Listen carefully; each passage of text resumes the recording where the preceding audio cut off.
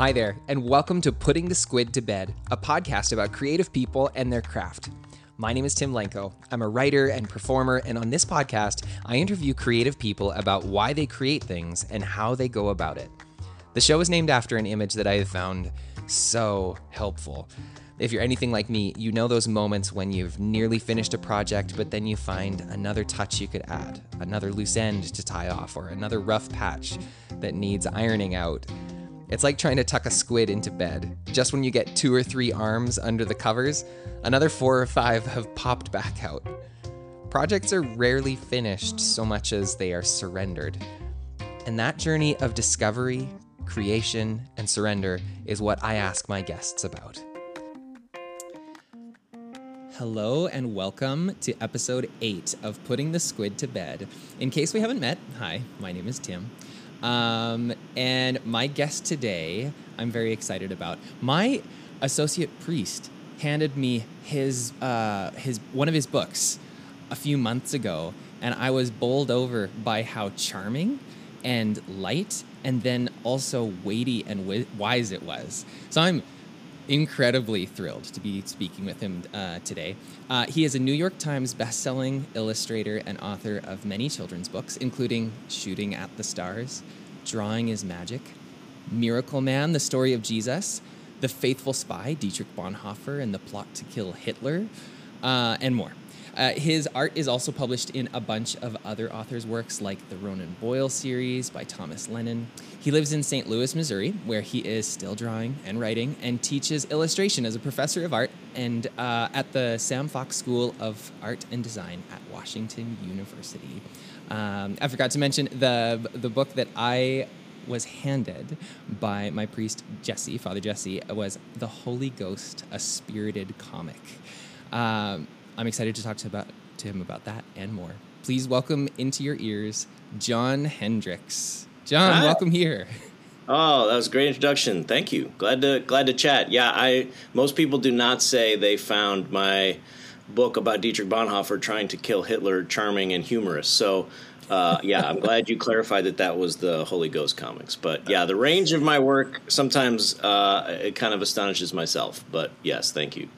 Oh, that's fun. Are you in your practice discovering anything that's surprising you recently beyond your range? You know what it is? It's my own sense of boredom. I have a pendulum in my head that when I make a book that is one thing, then the next project I want to do is on the other side of the spectrum. So okay. I'm working on a graphic novel right now called The Mythmakers about the friendship between C.S. Lewis and J.R.R. Tolkien.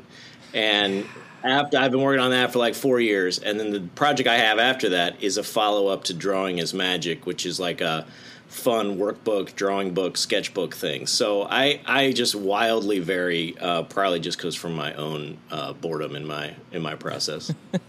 Well, and in the variety, you must find that kind of enriching.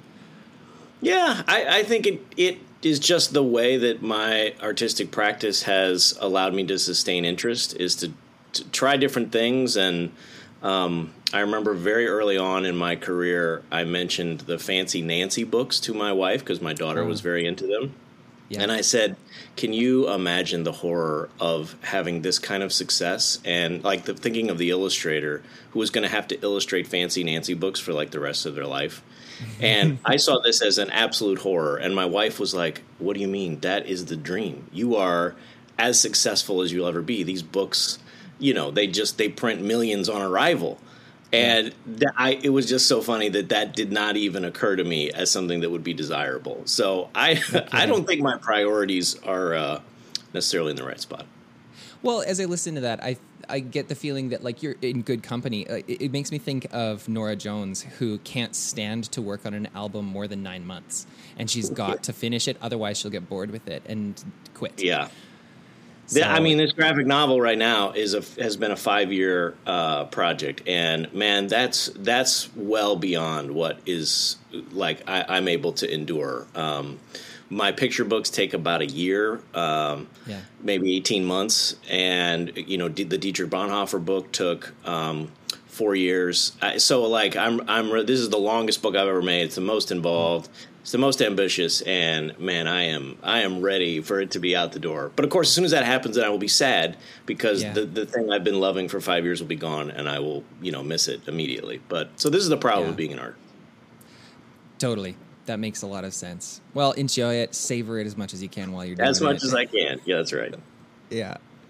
John, I'm interested what first got you set on this whole path. What triggered this love for drawing and storytelling? Well, I have always been drawing. I don't remember a time before drawing. I also tell people I don't remember a time before Jesus, and I don't. Those two things are going to collide later in my life, and I actually did not even plan to be a person who illustrated stories of faith. In fact, I thought. I was very angry at the idea that if you were a Christian and wanted to be an artist, that you had to do that. So to me, it's very ironic that that's where my practice ended up. But I have always been drawing. I didn't know I was an illustrator until college, believe it or not, because I wanted to make comics. I loved making stories, and drawing was just a way of thinking for me. And I didn't know that when I was younger. It's just that's how I processed the world, was through images. And then eventually I had a wonderful illustration teacher who, I mean, it's embarrassing to think even in like as I'm coming to college, I did not realize that illustration was a career path. I kind of thought those people that made picture books, those people that worked on stories like that were, I don't know what I thought, that they were more hobbies, that they were not really a particular discipline. So I found the discipline of illustration and was immediately like, oh, this is my world. This is what I was meant to do. And really, ever since then, I've had a very clear kind of vocational calling. I love that. Yeah, I've heard from so many people that they said in their journey, they had to get over the fact that they didn't find their art to be a serious thing, a real thing, a substantial thing that was worth giving their life to. And so what was it in that season that tipped you over the edge, that brought you over to see and decide, yeah, this could be a substantial thing? Yeah, I thought you weren't allowed to really have a real job that was making art. In fact, when I was in 7th grade, my parents, who were always very supportive, I mean, like weirdly supportive of me making art, they had me do an internship at an architecture firm. Because in their mind, they're like, oh, that's about as close as you can get. I mean, they were not particularly familiar with the creative world. And so, of course, I went there thinking, oh, this is what artists do. They work in this kind of environment. And immediately I was like, I hate this. I hate everything about it. I don't know what this is, but this is not what I had imagined. So I met a professor, again, in undergrad that was, and I think this is the thing about teaching I like, is that you can give young people like a credible example of what it means to do this for a living, or what it means to have this as a calling. And so I just saw in this professor, oh, this is what this life looks like. This is what the work is. This is the practice. And that was very, intoxicating to me. So in my practice day, I don't think of myself as imparting wisdom to students when I'm teaching. That's really not what it is. It's more about, hey, here's how the life of a creative illustrator can look, can feel. It's very normal. It's very possible. And it's a very good way to dedicate, your career, your life, your work to this outcome. Oh, that's very cool. It's kind of, it's giving discipleship. It's giving, look and see how I live. Don't maybe emulate all of it, but like, here's a model. Now follow in my footsteps insofar as it's good and wise. Yeah. Well, and I think the thing that doesn't get said enough in art school is that it is a sacrifice to be an artist. It is not actually, the world liturgy of art making is that it's inherently selfish and kind of navel-gazing and kind of about the artist, centering the artist as an important thing that needs to be shared with the world. And in fact, I think art making is extremely others-focused. It's about communication. It's about fellowship. But primarily, you are sacrificing to be an artist because you are not going to business school. You are not pursuing a career where the end result is money. There are not career fairs for illustrators. And so when I meet students, I tell them, listen, if this is your calling, you have to lay some things down to do this. And the things you're going to get back are going to be really good if you can keep the faith, if you can be persistent and patient. But this is not a ticket to a certain kind of life that maybe you think you deserve, or that maybe your parents had, or that maybe our materialism in our world feels like, well, I should be able to do everything. And oftentimes with the arts, if you want to make the work you want to make, you're going to have to sacrifice some part of your vision there. Yeah. When a student asks you, or if a student asks you, okay, what is the thing that you actually get back? What is that return? What do you point to for them? Oh, it's the age-old trade-off of, you're going to have the ability to have freedom in your life. You're going to have the ability to determine the stuff that is important to you, to set your own schedule, to build your life as a free agent in a lot of ways. That doesn't mean you're never going to work a 9-to-5 job, because a lot of artists thrive inside of a 9-to-5 kind of structure, like at animation studios, in advertising agencies. There's lots of ways you can be a creative person, but in the realm of an illustrator or a graphic novelist, you're going to have a lot of time to yourself, and you're going to need a lot of self-discipline. But the thing you get back is that freedom to be able to say exactly what you want to say in the form of your work. And then at the end of the day, you get to put your name on something, and it goes out into the world. And that little object or that little movie or that little film has the power to connect to people you've never met before. And in fact, 90% of those connections you'll never actually experience. So that it's also kind of a sacrificial act in a way.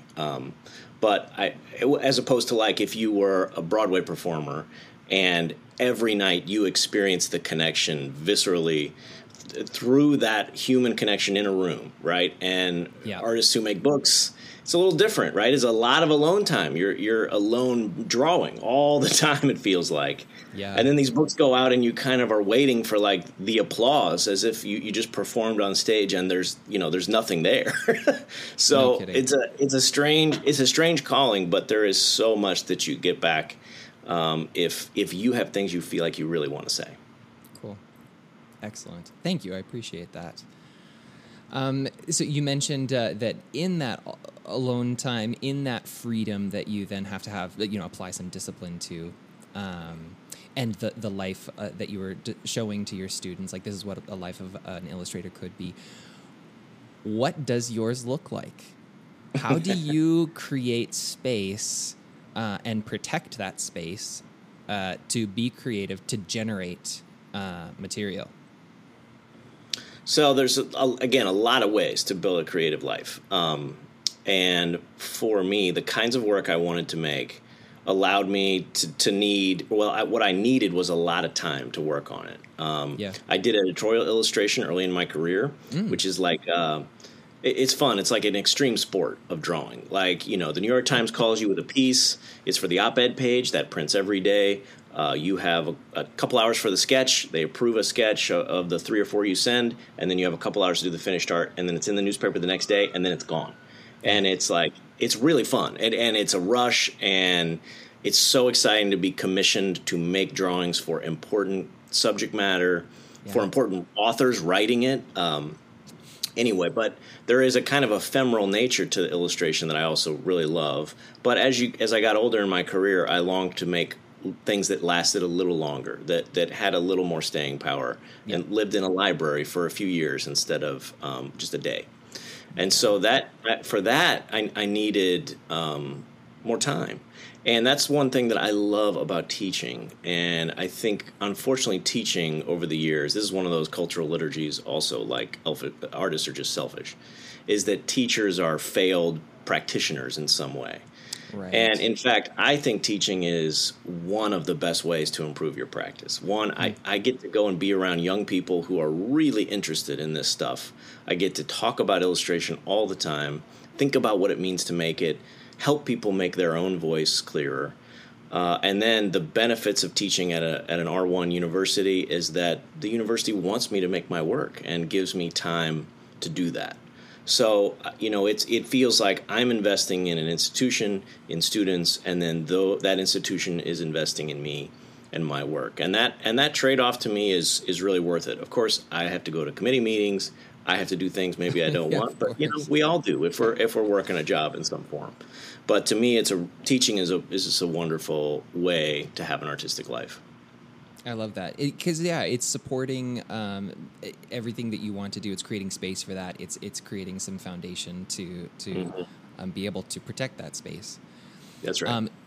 So zooming in, day to day, week by week, what does your timeline look like for artistic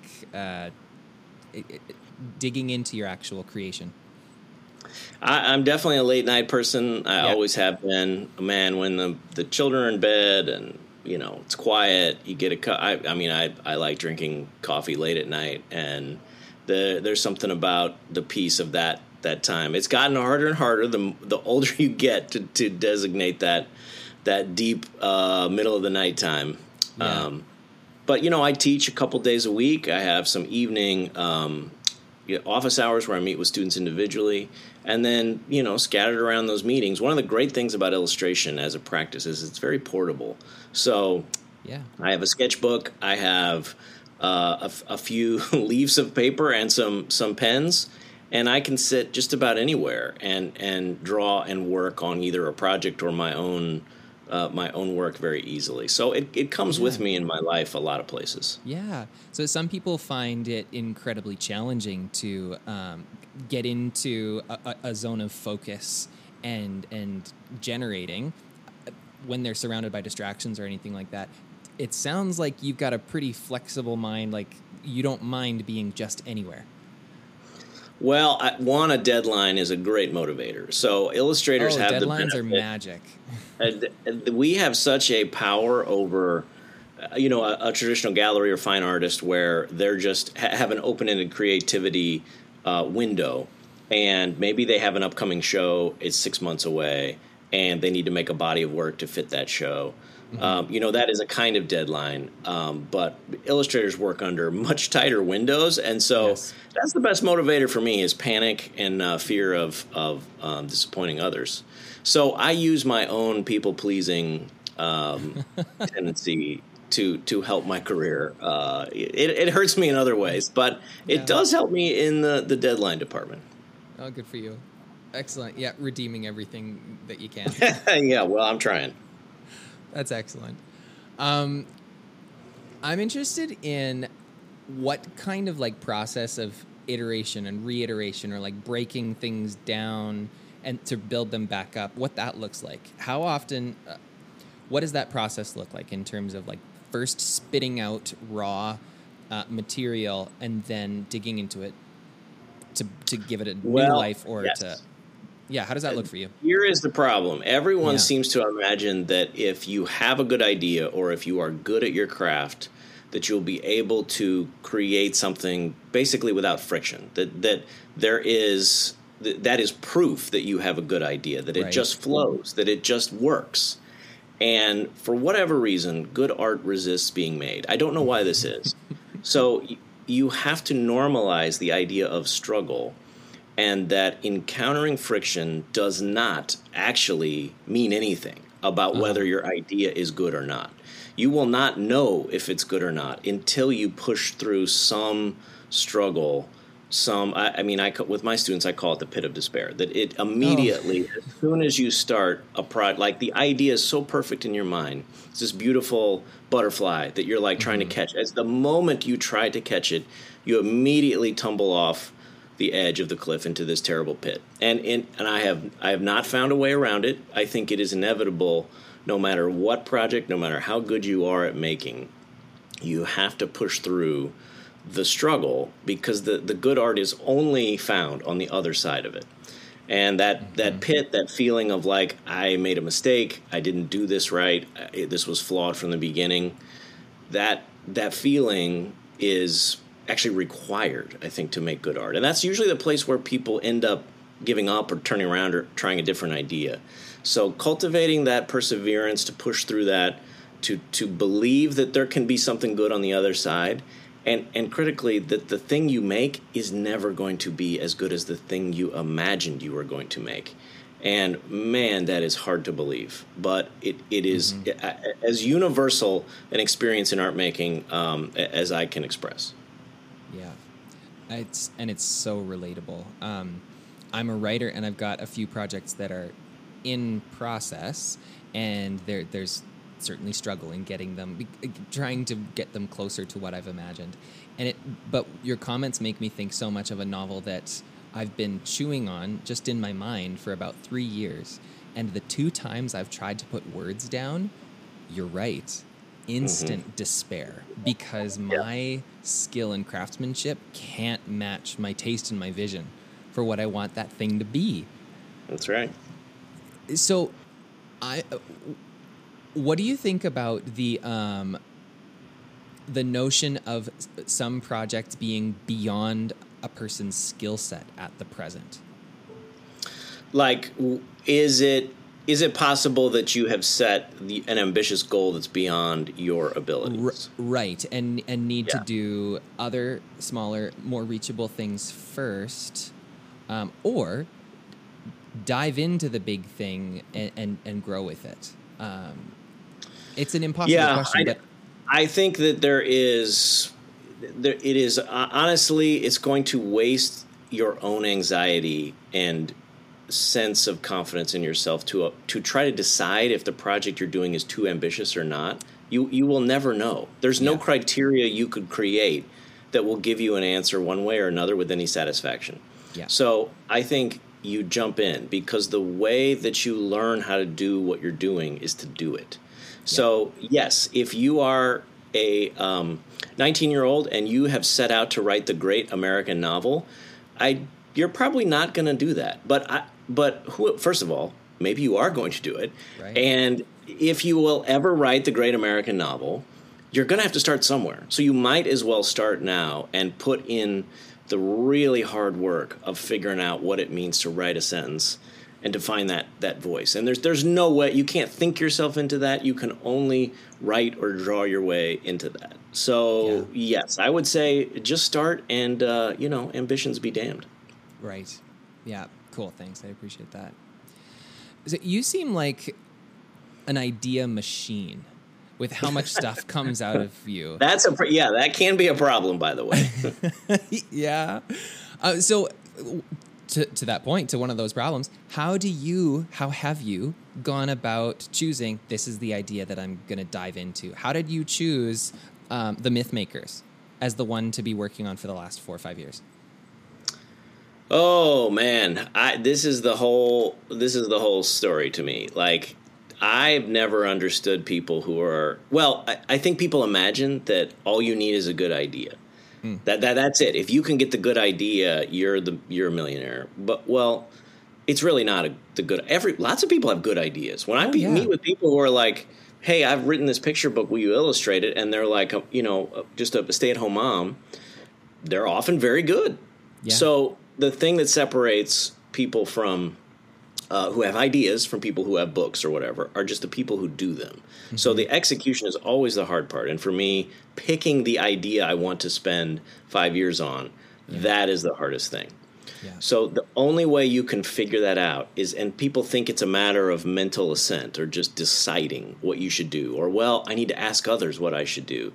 The only way you can figure it out is to actually test the idea and iterate. Like, this is the power of iteration. You've got to make small versions of the thing to see if it works, to see if it enlivens your heart. If you're going to spend 5 years on it, you better be able to, like, when you dig that first hole in the ground, you better be like, oh, this is the spot. I want to keep digging here. Yeah.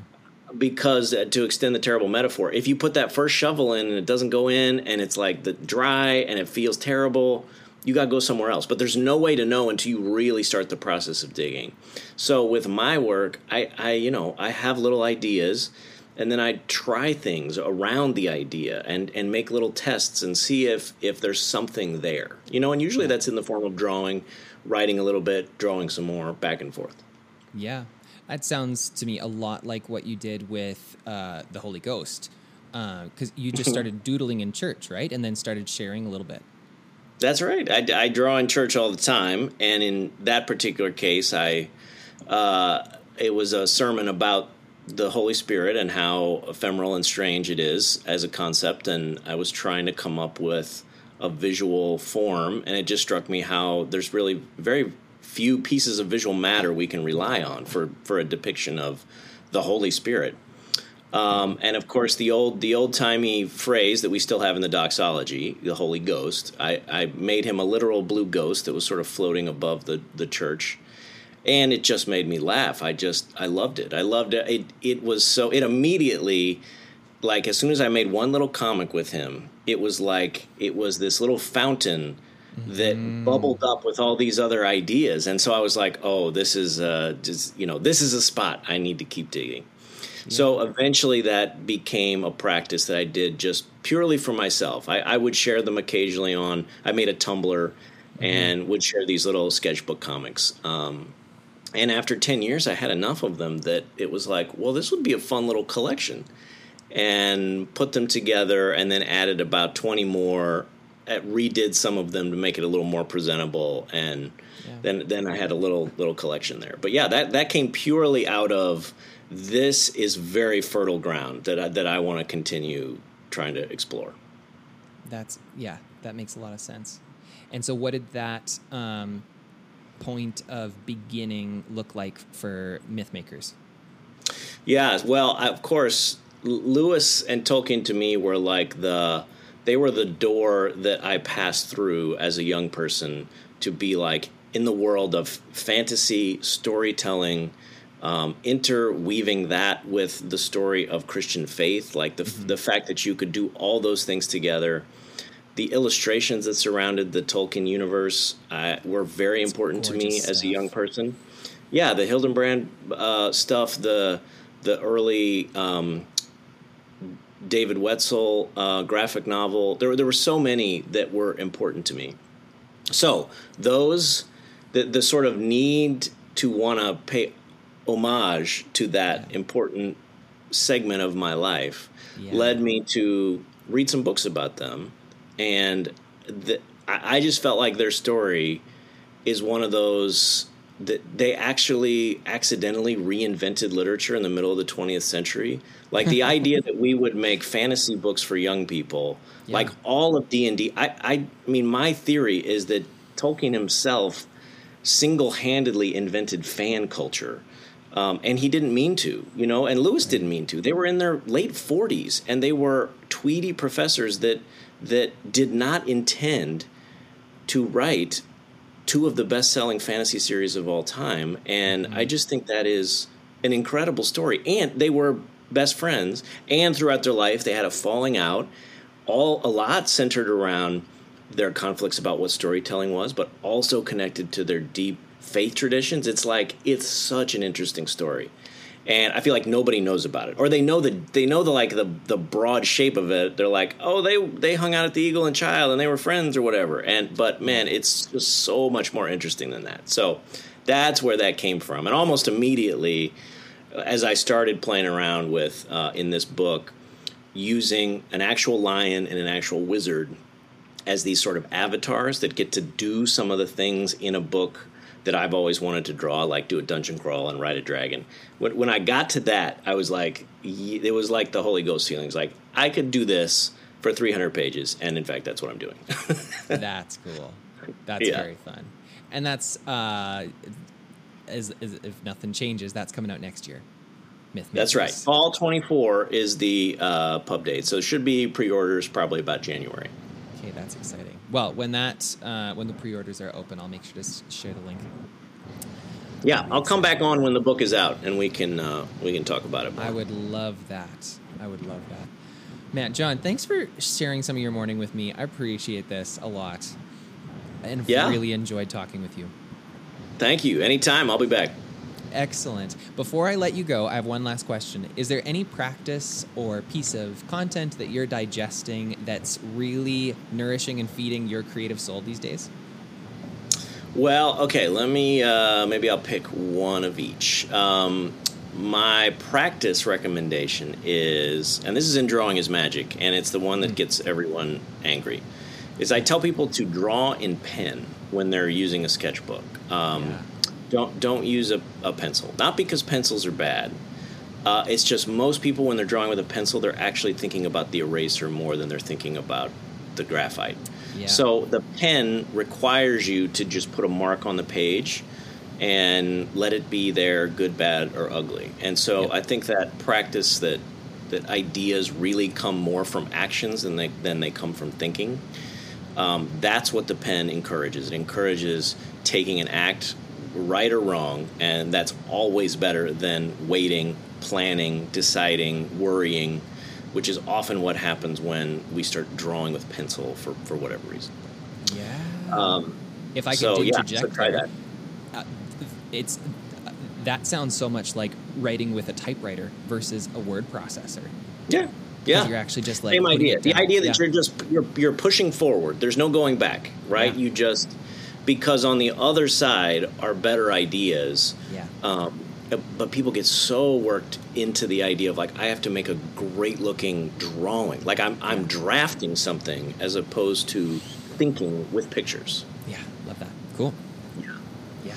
And then I just read this amazing graphic novel called "This Was Our Pact," and it's a wonderful story about kids. Kind of has like it feels like Never-Ending Story, Goonies. Like it's kids on a bike, kids on a bike going for a ride, and they kind of pass through this veil into a magical world, and it's a wonderful, wonderful adventure. So go look that up. Cool. Well, thanks for that recommendation. I appreciate that. And thank you all for listening. If you like this conversation, please share it with someone who might enjoy it as well. And leave us a rating wherever you're listening. It does help people like you stumble on something new. You can find me on Instagram at Timothy Lenko and at Timothy Lenko Music. John, where can people find you and follow your work? Well, I am on Threads and Instagram at John Hendrix, and the X, spelled with an X like Jimmy, and then johnhendrix.com. Perfect. And we'll put all those in the show notes too. All right. Thanks again for listening. Join me again in 2 weeks when I talk with another artist about their craft. Until then, take care. Bye.